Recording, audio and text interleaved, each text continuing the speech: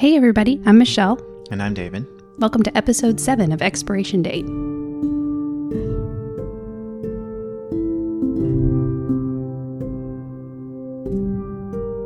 Today we're going to get back to a more normal episode for us, and we're going to talk about the privatization of the criminal legal system.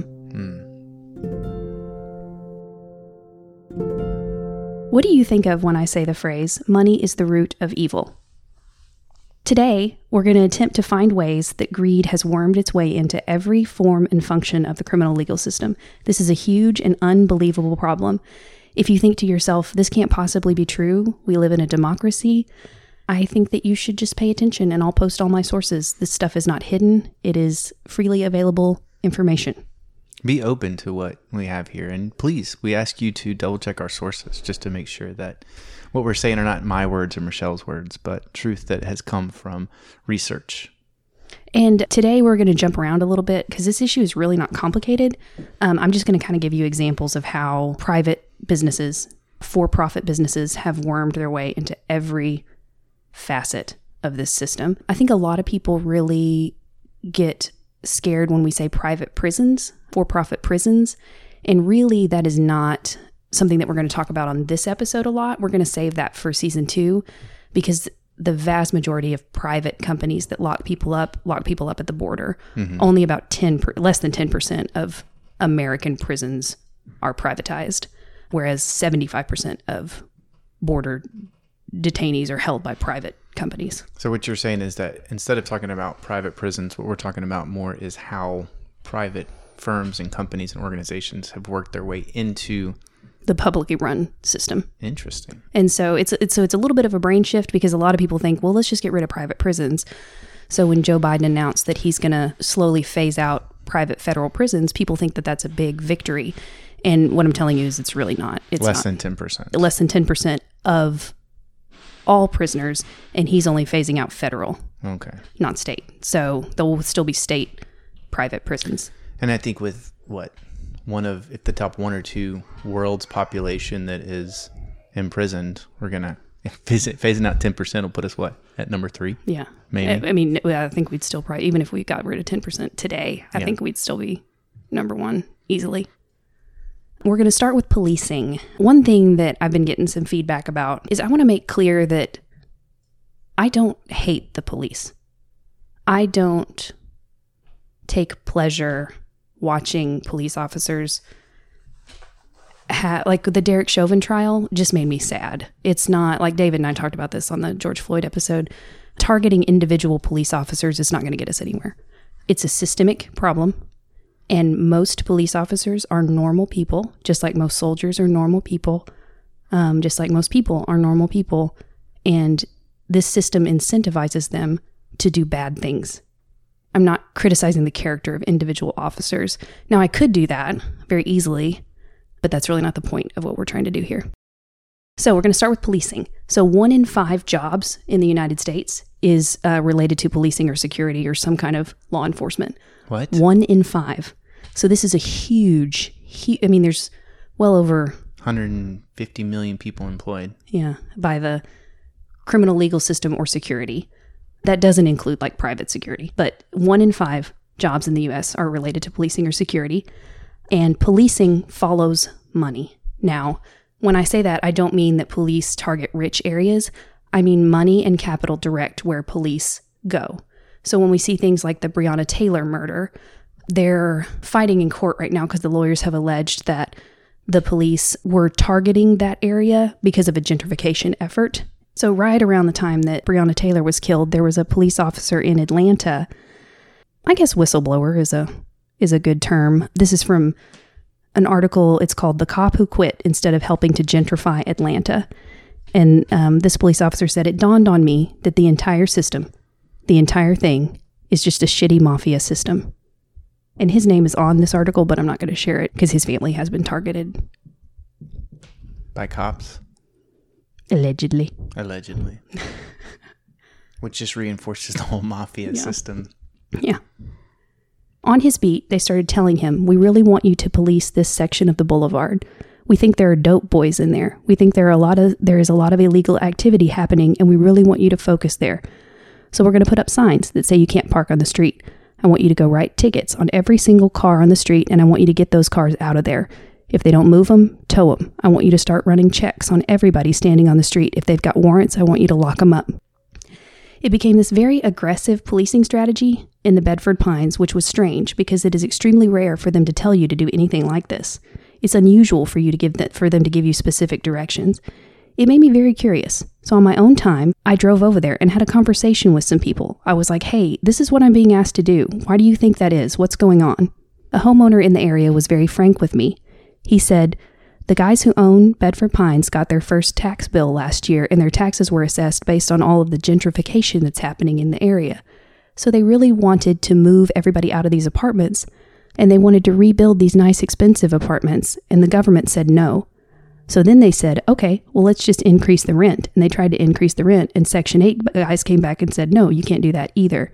The only way you can evict or do anything is that if that person who owns the apartment is convicted of a felony. So the Bedford Pines guys went to the police department and said, we want you to police in here, and we're going to give you a section of Bedford Pines for you to have office space. And I want you to lock up as many people as possible so that we can make these apartments vacant and we can knock them down. Is that illegal or just immoral? Just immoral. It's not illegal. And so this particular police officer went to his supervisors and said, is this what the case is? And they looked at me like, are you stupid? Of course. Why else would we be doing this? And so this police officer chose to quit, and his family has been mercilessly harassed. And so the point of telling you this story is that money directs policing. We've talked about broken windows policing on this podcast many times. We've brought it up. If it's an area of poverty, the police are going to target it, and rich people can often control what police do. Yeah, you say money directs policing, but the opposite is true. The lack of money really focuses policing too. That's kind yes. of what it is too. Yes. So we can't look at money directing it without looking at the absence of money and how that comes about. And we can't look at that without looking at the other systemic issues that involve them that keep people poor, which is another season, another show, another something. But yeah. Well, and two, a lot of what I think people miss, maybe because maybe my voice gets too emotional, but this is not an emotional thing. Like every single police officer that goes out on this beat is not just simply racist or classist. They're just doing what they're told to do. Right. And this is a very racist and classist system. And so the areas that are targeted, and when I say money directs policing too, there's like special parking places at Walmart for police officers when they report crimes, and it's taken very seriously. Now, as an average homeowner, if you call the police and report a robbery, what's going to happen? Nothing. Right. Well, you bring up a good point, though. Like, these are police officers just doing what they've been directed to do. Mm-hmm. But you also just read an example of someone who didn't do that. So we have to also, while we recognize that they're doing what they're supposed to do, there's always a choice. Right.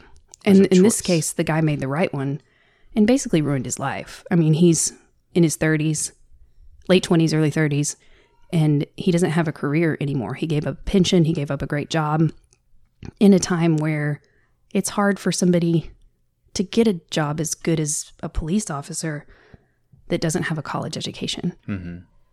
Because again, another thing we've talked about on this podcast is you do not have to have a college education to be a police officer in America. You have to go to school for 5.5 months that is done by police departments or police academies. I think when we talk about police officers, it's notable to point out that this one is what we would consider one who's doing the right things and moving in the right direction.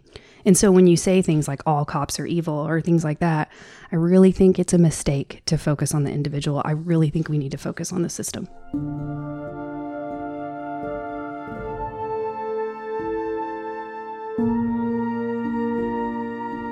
So money directs policing. That's pretty obvious in everything that is done by police. We're going to talk about another aspect of policing called civil asset forfeiture. Basically, it is law enforcement can seize your property if they feel that there is enough evidence that it could be used in a crime. Now, the standard for this is very, very low. All the police officer has to say is, I was reasonably suspicious that this could be used in a crime. Like a crime in the future, this could be used in... Yes. Like if you have cash in your car, they can just take it and there's nothing you can do about it. Or a 2x4? Yes. Because you're building onto your house. Exactly. Or your car or your house. There is a really excellent YouTube video from a show that comes on HBO that called Last Week Tonight, the guy named John Oliver, and he does a lot of policing stuff, and he sums it up really well. I'm going to link the YouTube video. It's about 15 minutes. It's really worth a watch. There is a little bit of foul language, but consider yourself warned. Consider yourself warned.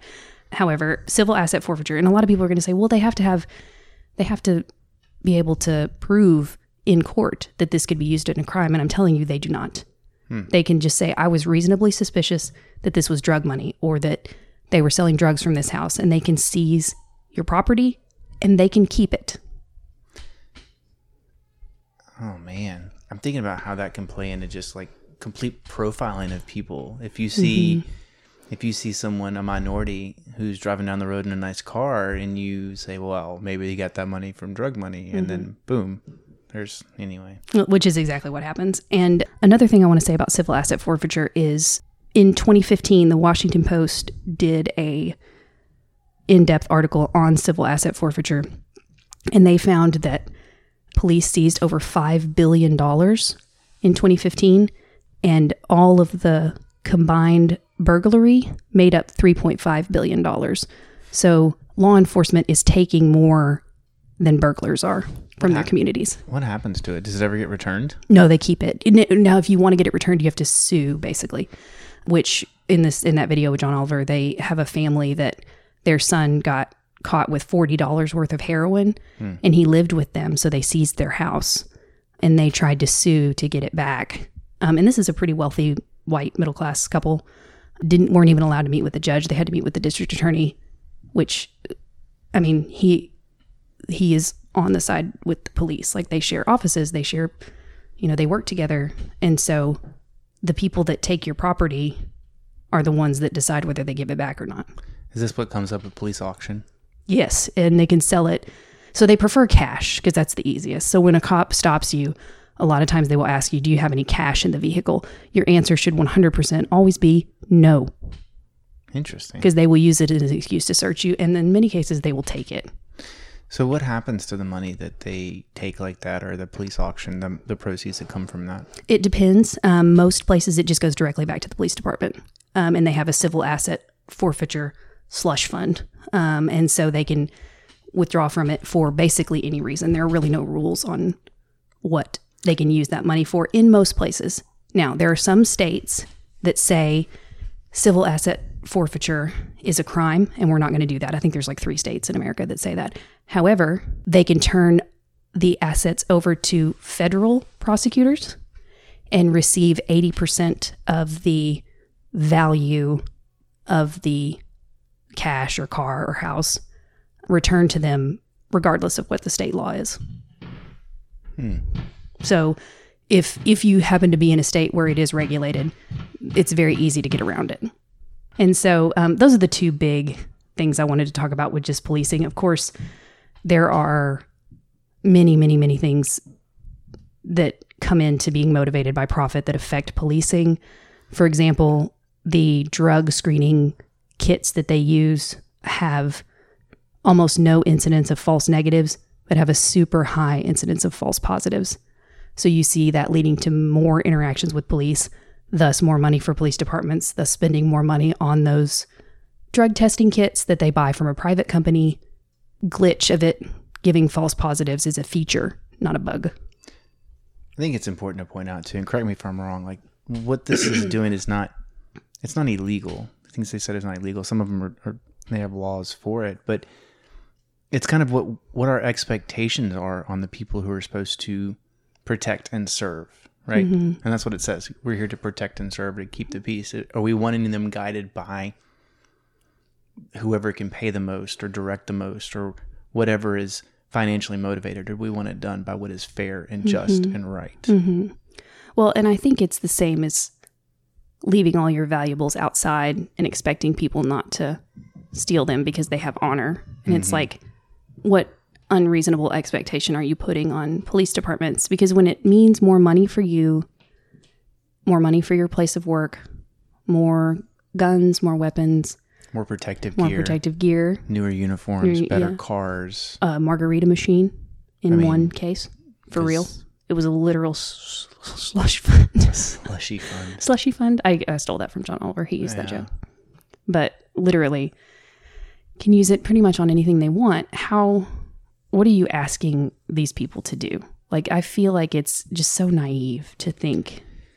And if you're sitting in a place where you're like, well, this doesn't affect me, and this isn't, I'm not one of these people that has this issue, we call that privilege. And it's something that, as humanity, we should kind of really all think about how our choices or lack of choices, lack of decisions affect other people.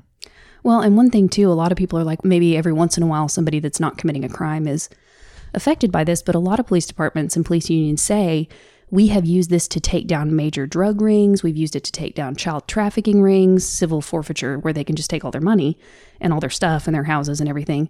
And which I get, but the vast majority of civil asset forfeiture is done to people who are not convicted of a crime, people who are not arrested, and it's usually less than $1,000. So while it could be used for that, that's not what it's being used for. That's interesting. And that parlays into other aspects of social services too, right? You have those that abuse the system, but you also have those that really benefit from it. And you have to find that sweet spot from like completely dissolving everything to where it helps the ones that need to be helped and weeds out the ones that don't. And the same thing with policing. How is it where we can focus on the ones or implement the things that really need to be done so we are still capturing those prostitution rings and the drug rings, but yet people aren't suffering as a result of the whim of a police officer, which is interesting because we put a lot of, I would hope, and maybe you can answer this, like we put a lot of training on the fact that police officers can make those decisions in the moment, but yet we motivate them with different things, right? Monetarily motivate to look for something. And as a lot of us know, if we are told about something, we're going to start to see it more and more if we becomes aware to it. Well, and when I was a nurse, you would see like these procedures will come up. There's like a new medical equipment where you can do this very minor procedure that helps some people. And because it's new, insurance hasn't really evaluated it yet. So they'll pay out like huge money for it. So like there's this drain you can put in one of your sinuses that is really helpful for some people. It really is. However, it is only useful in a very specific portion of the population. However, there's a doctor in Conway that does like 6 a day in his clinic and gets $3,500 a pop. And is he an evil guy? Probably not. But he's doing something that makes him a lot of money and doesn't really do a lot of harm other than not help people and do an unnecessary procedure. And so all I'm saying is when you have the profit motive, and I understand that the police are not a private organization, but they are making a ton of money and there's a ton of people involved. We're talking billions of dollars a year. It's going to go bad. Like, it's going to go badly. Why is it that, I mean, you say they're making billions of dollars a year, but why do we always hear about budget shortfalls and that kind of stuff for police departments? They want more money. Like the George Floyd Act literally just gave more money to police departments. And they call it like the defund the police movement. And they're just literally funding police more. And it's insane. For me. The bill, basically, what it said was that we are going to increase the budgets of police departments for more training, which more training could mean more arms training, or more training on how to put somebody in a chokehold where you don't just kill them. Or more historic Hitler rhetoric per previous episodes. Yeah. Or how to block cell phone video because I think that's what police departments learned from the George Floyd case is, number one, do not let private citizens film with their cell phones, even though they have the legal right to do that. It's really important for you to block the view of the arrest. And yeah, basically that's it. But anyway, that's a whole different episode. Okay. Now we're going to move on to the courts. And I just mean a general term, the courts. This is after you have been arrested or ticketed or are somehow involved in the court system. However, we're not talking about jail and prisons yet. We will get there. The court system is set up to nickel and dime poor communities to death. I'm going to read from and quote heavily this PowerPoint presentation that was put out by the American Bar Association in June of 2020, and it talks about the privatization of services in the criminal justice system. Their goal with this presentation was to call out a problem that they are seeing that is leading to a lack of trust in the criminal justice system. Okay, so section 1, and I'm going to link this PowerPoint. It's really worth reading. I know it sounds really boring, especially if you're not a lawyer, but I really think it's worth it. Okay, so this is from the presentation. The most common and best known private for-profit entities in the criminal legal system are those in the bail industry. Bail bond agencies in the United States have served and profited from the criminal legal system for more than a century. Bail is cash paid by an individual charged with a crime to guarantee that he or she will return for future court proceedings. And if you're remembering from a previous episode where we interviewed Veranda Brasfield, she talked about how bail is used now is not what it was historically intended to do at all. In 2018, the Marshall Project reported that 193 bail companies operating in Mississippi received $43 million in fees over 18 months, 36% of that amount coming from small bonds. One company that operates in Mississippi in 11 counties took in $2.6 million in that same 18 months, with a 46% of that coming from bonds of less than $5,000. Just to reiterate, bail is when you contract with a private company to pay that, they pay the court system, and then you pay them back. Once you enter into a contract with them, they have remarkable control over your life. They can detain you physically. They can set the terms of your bail. And I don't mean that the judge will defer. I don't mean that the judge takes their advice. I mean, they set the terms of your bail. And so when they do that, they can often say, well, the terms of your bail are going to be, oh, hey, you're going to have to be on probation for 12 months. And you're going to have to wear this ankle monitor that we happen to rent for a small fee. And you're going to have to take this anger management class. Yeah, we actually teach that. So you'll pay us separately for that, but you have to take it. Also, we really think that you should get drug tested. Even if it's not a drug-related crime, you also have to pay for those drug tests. But don't worry, we do them in-house, so we'll give you a discount.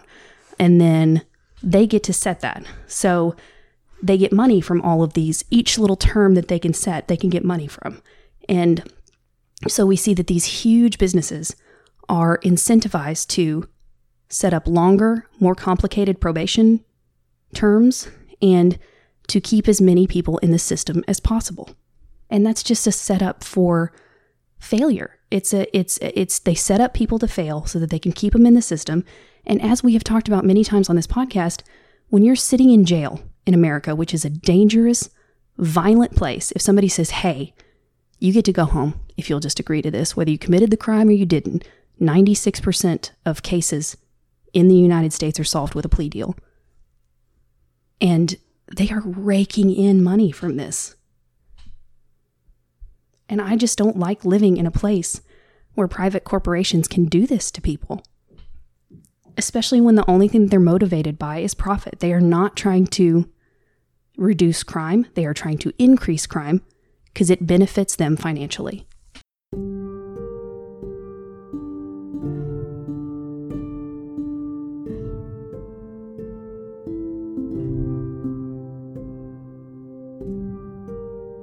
Let's take this in another direction. What if we applied this same thing to the alcohol business or the cigarette business? They're motivated by profits. I think what you have to decide with alcohol and tobacco is you can be a reasonable consumer of those things without immediate consequences to your life. Now, there could be an argument that, hey, alcohol should be illegal because it only does bad, or cigarettes should be outlawed because they only do bad. However, the power of the state heavily regulates on the side of the consumer. If you buy cigarettes, they say literally on the box, like, hey, this will kill you. And when you buy a bottle of alcohol, it says on there, like, don't drink this while you're pregnant. It could kill your baby. There is some regulation on behalf of the consumer, where with the criminal legal system, not only is it not a voluntary system, whereas I voluntarily go buy alcohol or cigarettes, you're forced into it, and there is very little oversight from the government. I would say the reason that they have those Surgeon General warnings is because people like you and me fought for those kind of things. Yeah. People have sued them in courts. And I think it'd be necessary too with the prison system as well. But I mean, you bring up a great point when it comes to choice versus no choice, or the systemic issues that come into it. Mm-hmm.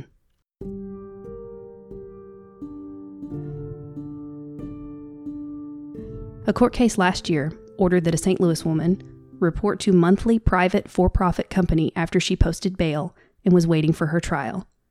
Her name is called and an office worker jots down her personal information and asks if she's staying out of trouble. The visit takes less than 5 minutes and costs her $30. She was told that if she missed a payment, an arrest warrant would be issued. She stated, "People say you're innocent until proven guilty, but really you're guilty until proven innocent because I'm the one paying to keep my freedom every month." In Oklahoma, a private for-profit company lists itself as a title company online, charges for anywhere from $40 to $300 per month for pretrial supervision. The company is one of a growing number of private for-profit companies that have entered into pretrial services industry and charge individuals for community-based supervision. It is not uncommon for an individual to wait 6 months to a year before trial, even on a minor charge. Monthly supervision fees during this time can easily reach hundreds, if not thousands of dollars per month. Individuals are also responsible for paying for drug and alcohol testing, again, many times set by the company that they are paying. Electronic monitoring, they're required to pay to rent the tracking devices. In 2015, police pulled over a South Carolina resident for failing to use a turn signal, arrested him, and took him to jail. The next day, his mother posted bail for $2,000 as the judge ordered. As a condition of his release, he had to wear and pay for an electronic monitoring device.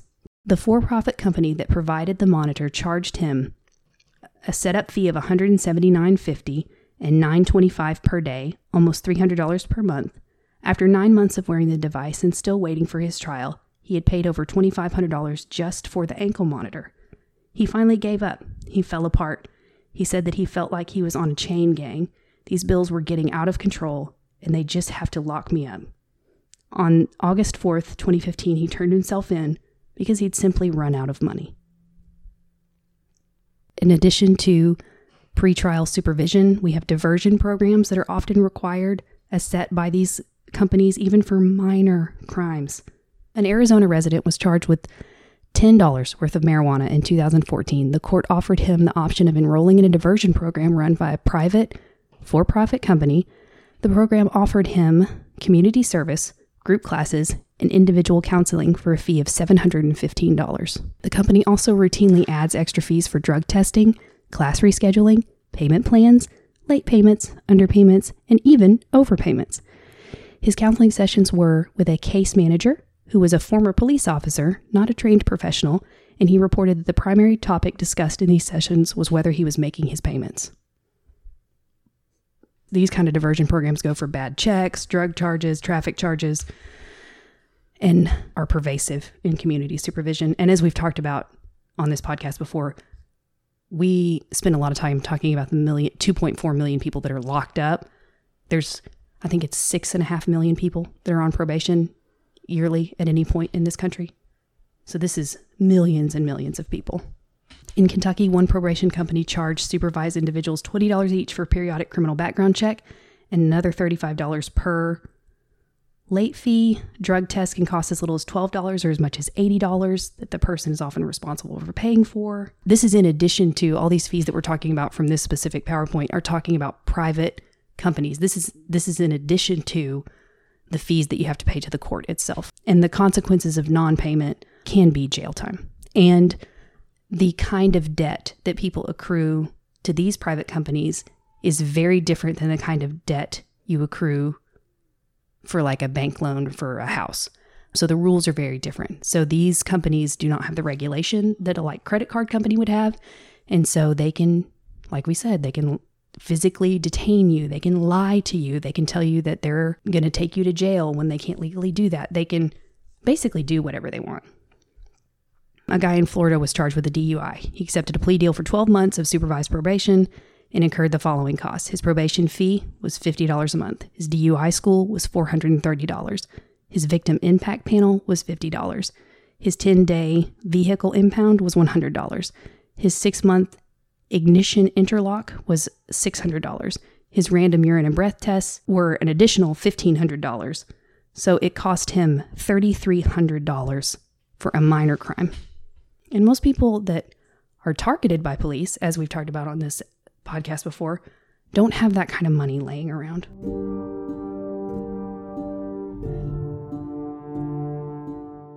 That really gives you the basic overview of kind of the court fee system. And as we've discussed previously, if you do not pay your debts to the court and sometimes to these private companies, even if you committed an offense that was not jailable in the first place, they can then put you in jail for lack of payment.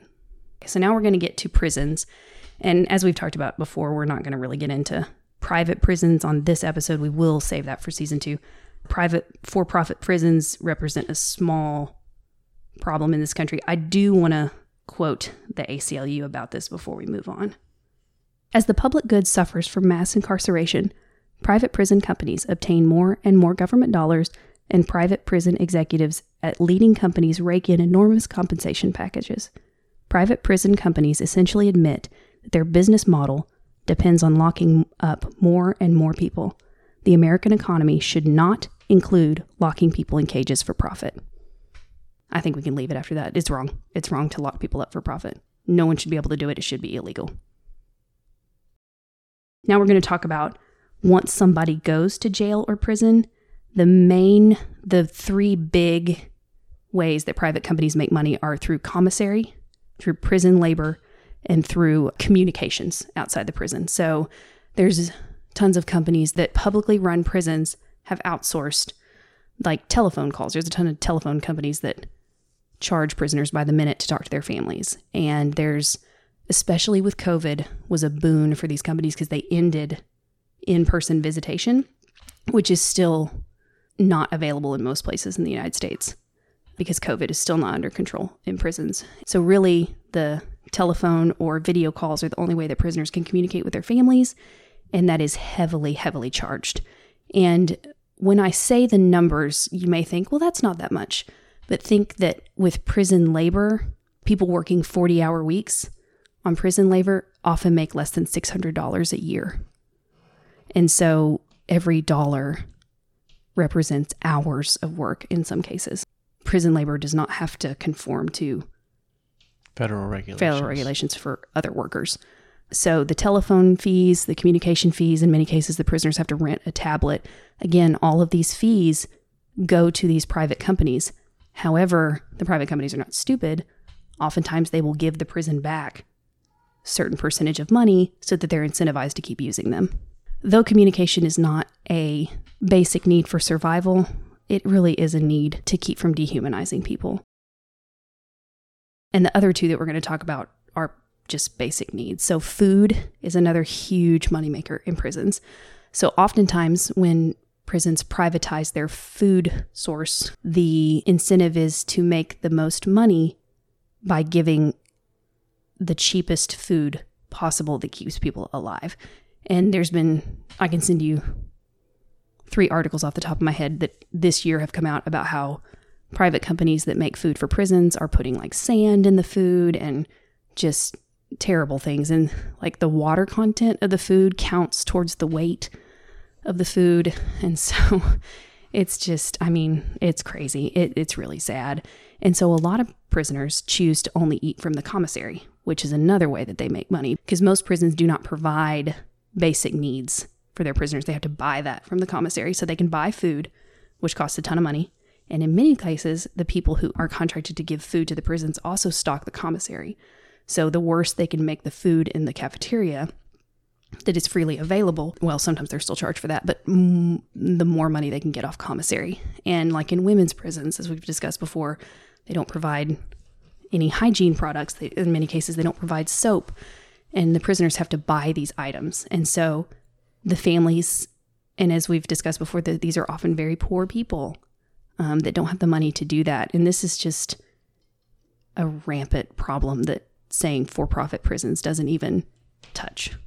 And the video visitation that we've been seeing in some jails and prisons, because in-person visitation is so limited right now, They are making tons of money. And all of these companies add up to billions and billions of dollars a year, which means they have a lot of political power in the United States because money directs politics in the same way that it directs policing in this country. The more money you have, the more power you have. So the more power they get, the more money they get, and the worse prisoners are treated. In Alabama, there is a Depression-era law that's still on the books that any surplus budget in the food, like in the food budget, any surplus in that per year that goes to feed prisoners, the sheriff in that county can directly pocket the cash. So if a sheriff has a budget of $1 million to feed the prisoners and he can find a way to do it for $250,000, he gets to pocket the rest of that money. And they literally do that. There was a guy that pocketed $750,000 a couple years ago. His defense was, this is not illegal. And it's not. It wasn't illegal, even though it's really unethical. And one guy that kind of famously ended up quitting in 2018 was Sheriff Tate from the Just Mercy movie. Yeah. And so he's the guy that locked up Walter McMillan. If you've seen that movie or read the book. He didn't retire until 2018. The guy that was like comically racist in the 90s. Oh, man. 2018 was when he retired, and he retired in shame because he took $110,000 from which isn't illegal, again. Shame, but wealthy. Yeah, he's fine. He's an old man with a bunch of money. He's going to do just fine. These private companies, just like they do the telecommunications, just like they do the food, they also infect healthcare, where they charge prisoners to be seen by a doctor that they have to pay from their own accounts. In many cases, prisoners have to, and I do know a lot of people are going to say, well, prisoners have to pay to even go to jail. They have to pay for room and board, which is true, but that's really not, unless it's a private prison, it's not going directly to a private company. We're really focusing on, even aside from the policing stuff, we're focusing more on private businesses because healthcare is for profit in this country. It affects that as well, which if you ever want personal stories about that, I can give you tons. I used to see the guys from Cummings all the time when I was a nurse practitioner. It was terrible. I hated it. Again, when you see these guys making, $2 or $3 a day, a $10 copay is a lot of money. Also, they charge fees. Private companies that have outsourced the financial services for jails and prisons charge fees for people to put money into their commissary. So if your mom wants to put money in your commissary, they take a transaction fee, and these fees add up to billions of dollars a year. Prison labor is a huge, huge issue that affects the for-profit companies, but we're going to have its own special. It really needs its own episode, so we will address that later. And the last thing I want to talk about, even though it's not directly related to for-profit companies, one thing that is unique to the American criminal legal system is that in almost every state, people who are imprisoned are not allowed to vote. However, the reason that counties fight for prisons to be included in their, fight for prisons to come to their area, they say it's for jobs. It's not. It's so that they can increase their representation. They count those people towards their population numbers. And so it's really great if you have a prison with 6,000 people in it. It adds to your voter numbers and the census data, but those people are not able to vote. And so it's just like slavery. But yeah, that's about it. I know that was kind of all over the place, but I really encourage you to read this PowerPoint. It lays out everything. It gives a lot of personal stories. And again, this isn't complicated. People make money by locking people up, so they lock people up. I have some comments. You do. Please comment. Well, I have some thoughts. And the first thought is for the people that say, yeah, but they're criminals. If they don't want to do it, don't commit crimes. And I think we've addressed that in previous episodes. It's not necessarily guilt or innocence, because it's the system that can get anyone in there, and the system that can, as we've talked about and shown, have examples of innocent people in prisons. And so it should be everyone concerned about this. And the other thing to point out is that this is probably the worst part of it all. None of this is illegal. Right. So none of this is illegal. I think there's a general pride that this country was built on capitalism. And what that has done, that's made us one of, if not the world's best economy. It helped us grow with GDP and blah, blah, blah, and foreign blah, blah, blah. But really, we don't offer solutions here on this podcast because that's not what we want to do. What we want to do is make you aware. And yeah, it's not illegal, but is it right? Mm-hmm. Is this what we want to be as citizens, as humanity? Because these things dehumanize. You said it. They dehumanize people. Mm-hmm. And that is wrong. Well, and one thing you and I have talked about personally is I heard people over and over again tell me during the Democratic primaries in 2019, 2020, that it was the most progressive class of Democrats that we've ever seen, where you have like Elizabeth Warren, Pete Buttigieg, Joe Biden, Bernie Sanders up there on stage. And in one debate, they asked them, they said, should prisoners be able to vote? And the only person who said yes was Bernie Sanders. And he was almost literally laughed off the stage.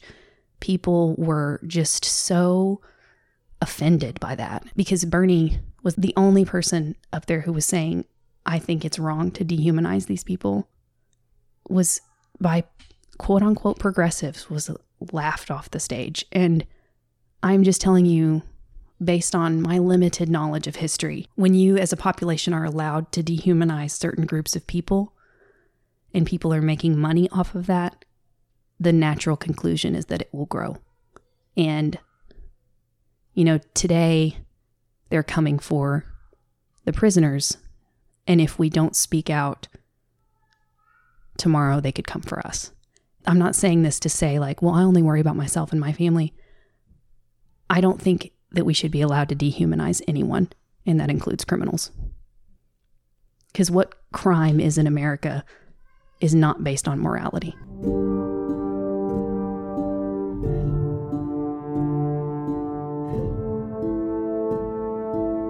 Thanks for listening to us today. Yeah, sorry this was a little scattered, but it gets back to our typical type of programming that people are used to. This was one of my favorite episodes, and it wasn't just because we had wine during it, but I really think the stuff that we're touching on is important. Mm-hmm. How you said that not all cops are bad, but there's a systemic issue with that. Right. And it's how we approach it and how the cops approach it and how they're motivated to do that. And then what is right? What do we expect as people, as humans, as citizens? And how the stuff that you pointed out is not illegal, but it's not moral either. And you used the term ethical early on when you were talking. And I think if we really take the opportunity to look at the resources that you post in the show notes and listen to the podcast and search out the truth, we'll find that a lot of what we let happen is unethical. And we are complicit in that because of our inaction. And another thing that I think a lot of privileged people don't understand is how much arbitrary power these systems have. And in 10 minutes, a cop who's having a bad day can ruin your life. And when you're existing on the margins anyway, it's just another blow that keeps you from self-actualization and just a decent life. And I think that one lie that we tell ourselves is that America is the greatest country on earth. The worst day in America is better than the best day in China or whatever. And I'm telling you, it's not true for a lot of people. We find a lot of security in making sure that we are okay because other people are worse off. But that really prevents us from evaluating how we really are in our current state. And so maybe what you're trying to say is that as we compare ourselves to other countries and other places, make sure we have accurate views of what we are doing and what we have here. Right. And my tax dollars don't go to the oppression of the Uyghur people in China, but my tax dollars do go to the oppression of criminals in America. I am trying to focus on things that I am directly involved with, and insulting other countries that are very different from ours is usually just a smokescreen.